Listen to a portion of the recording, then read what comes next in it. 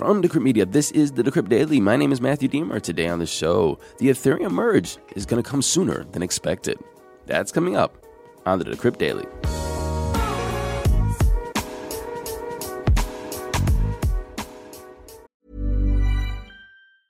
Ryan Reynolds here from Mint Mobile. With the price of just about everything going up during inflation, we thought we'd bring our prices down. So to help us, we brought in a reverse auctioneer, which is apparently a thing.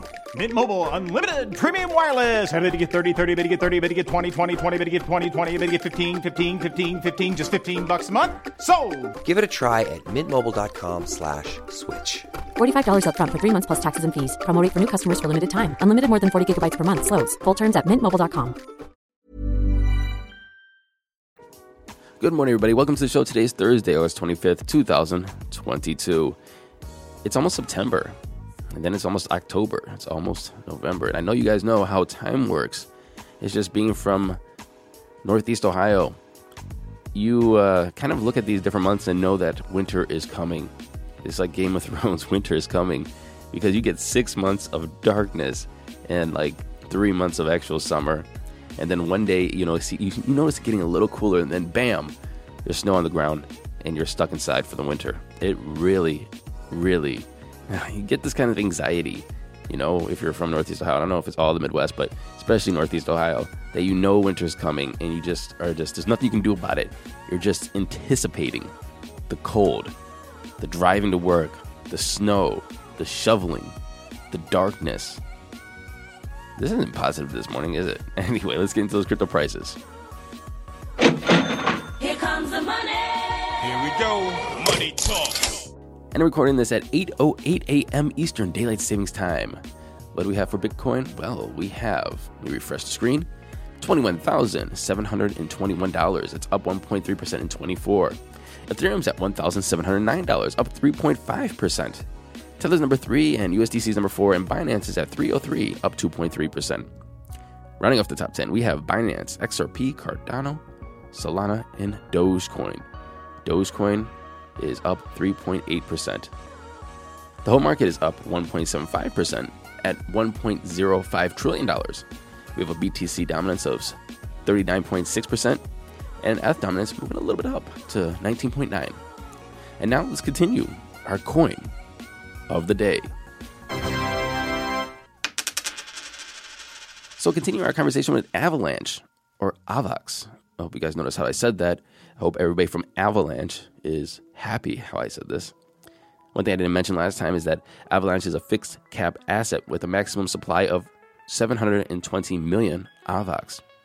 One thing that we mentioned last time is that Avalanche is split up into 3 chains, and that's the exchange chain, the platform chain, or contract chain. And let's talk about those really quick. So the X chain, or exchange chain, is used to send and receive funds on the Avalanche network, which is the exchange's only function.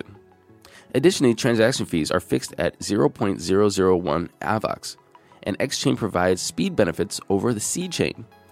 X chain uses direct acyclic graph, or DAG or DAG technology. Now, direct acyclic graphs consist of vertices and edges.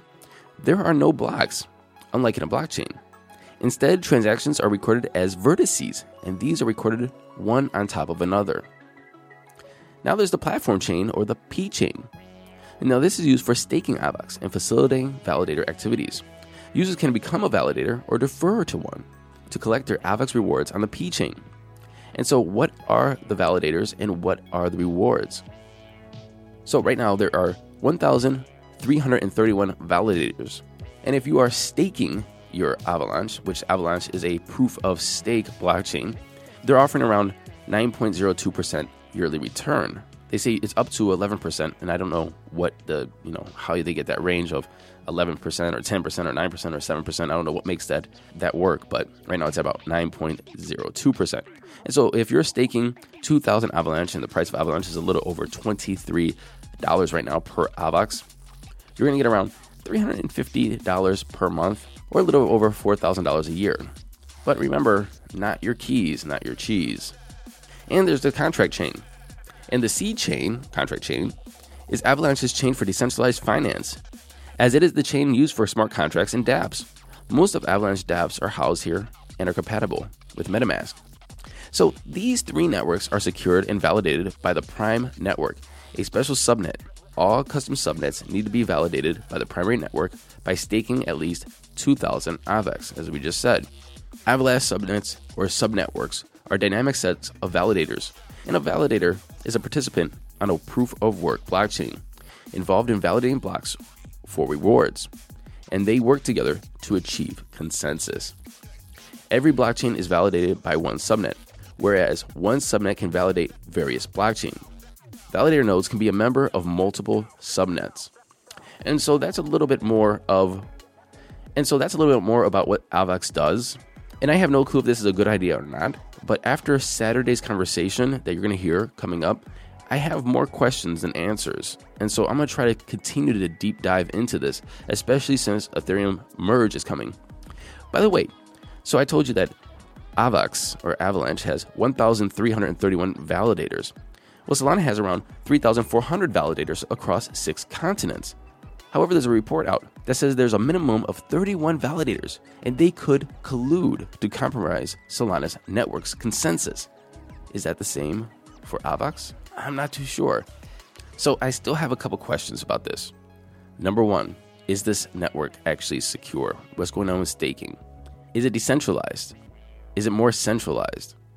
And does that centralization or decentralization create problems for maybe colluding to take over the network? And then if there's a collusion for taking over the network, who's doing that colluding? Who owns the most stake in AVAX? It looks like I'm leaving here with more questions than answers. If you guys have any questions, or if you have answers, let me know. MatthewAaron@decrypt.co. Moving into the news of the day.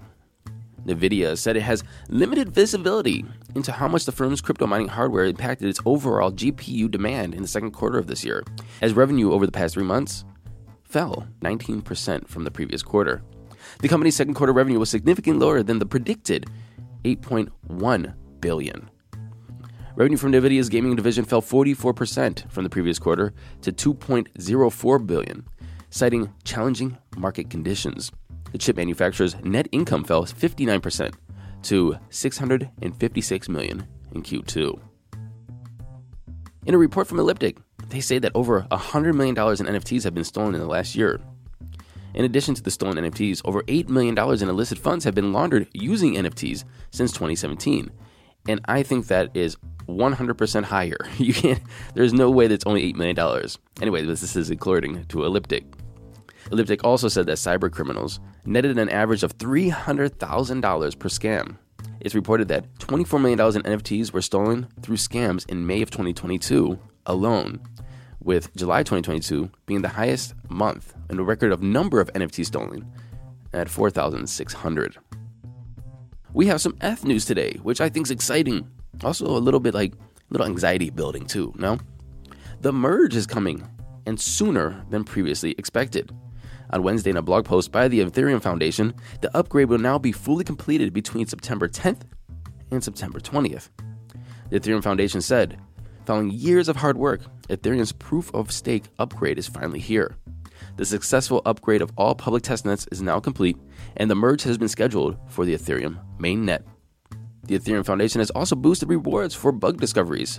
So if you want to find bugs in the code, you want to try to break the Ethereum merge, I think you should go for it. Don't try to hack. Don't try to steal anybody's NFTs. Find things wrong in Ethereum. And you might go, well, why? Well, finding these bugs will reward you with $1 million. That's up from $250,000. So you're like, oh, $250,000 isn't worth it. I'll just try to steal somebody's Bored Ape. Well, now it's $1 million. Put your talents to good work. Sam Trabucco, the co-CEO of private equity firm Alameda Research, stepped down from his role on Wednesday. Trabucco's co-CEO, Caroline Ellison, will continue as Alameda's sole CEO. He said this, I can't personally continue to justify the time investment being spent as a central part of Alameda. Everyone works really hard here, and spending a normal, in quotes, amount of time at work is tricky, especially when you're trying to be a leader. It seems as though he's just burnt out with the executive CEO role. He continues to say that I reached a point in my life where I have to prioritize other things.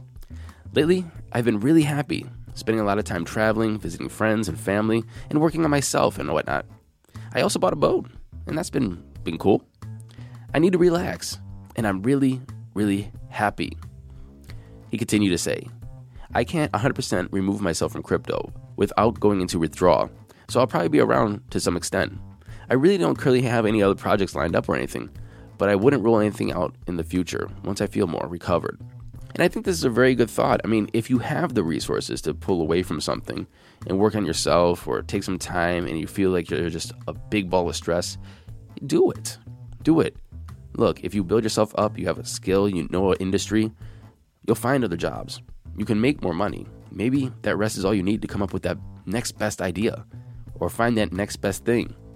And sometimes it just works out for the better. Even though you think you might be spending all your money traveling and not working and whatever, and you're dipping into your savings, sometimes that's just what you need to take one step back to get two steps forward. Obviously, if you have that luxury, and this is a luxury. This next report is about Tornado Cash again, but here's another way to look at it, and I thought this was really interesting. So, cryptography professor at Johns Hopkins University, you probably know him, Matthew Green, he posted an archived fork of Tornado Cash's source code to GitHub. And he says that he intends to preserve this code for research purposes rather than deployment. And he says that his students have used such code to learn concepts related to cryptocurrency privacy and zero-knowledge technology. And he said, in quote, the loss or decreased availability of this source code will be harmful to the scientific and technical communities, which is an interesting point. By taking something out of, they say, the public sphere or not able to access it, doesn't just, stop people from using it. It stops research. It stops the knowledge. Even if we're talking about just understanding how it works to prevent it in the future or make it better, in one way or the other, make it more private, make it less private, or just to understand what it does, and maybe even for a philosophical evaluation of what does this mean to privacy. By taking that away, you stop all of that, the thoughts, the research, and maybe that's even a worse unintended consequence of taking down Tornado Cash. What do you think? Matthew Arnett at Crypt.co. Crypto onboarding service CoinMe has announced the introduction of 6 new digital assets for its ATMs. It's kiosk ATMs. Basically, you put the cash in and you get a cryptocurrency, and you guys know it's Coinstar. Alongside Bitcoin, users will be granted access to Chainlink, Dogecoin, Ethereum, Litecoin, Stellar, and Polygon. And once you buy these different coins, you can keep them on the CoinMe wallet, or you can send them to any wallet globally. And finally, some Canadian news. Ontario Securities Commission flags KuCoin and other crypto firms as unregistered. The OSC is continuing to crack down on unregistered crypto exchanges, warning investors of KuCoin for the second time. Back in 2021, the OSC restricted trading on centralized crypto exchanges that offer derivative products, including Poloniex, Bybit, and KuCoin. Binance also failed to register with local authorities. And in March of this year, Binance announced it was no longer offering new customer accounts to people in Ontario.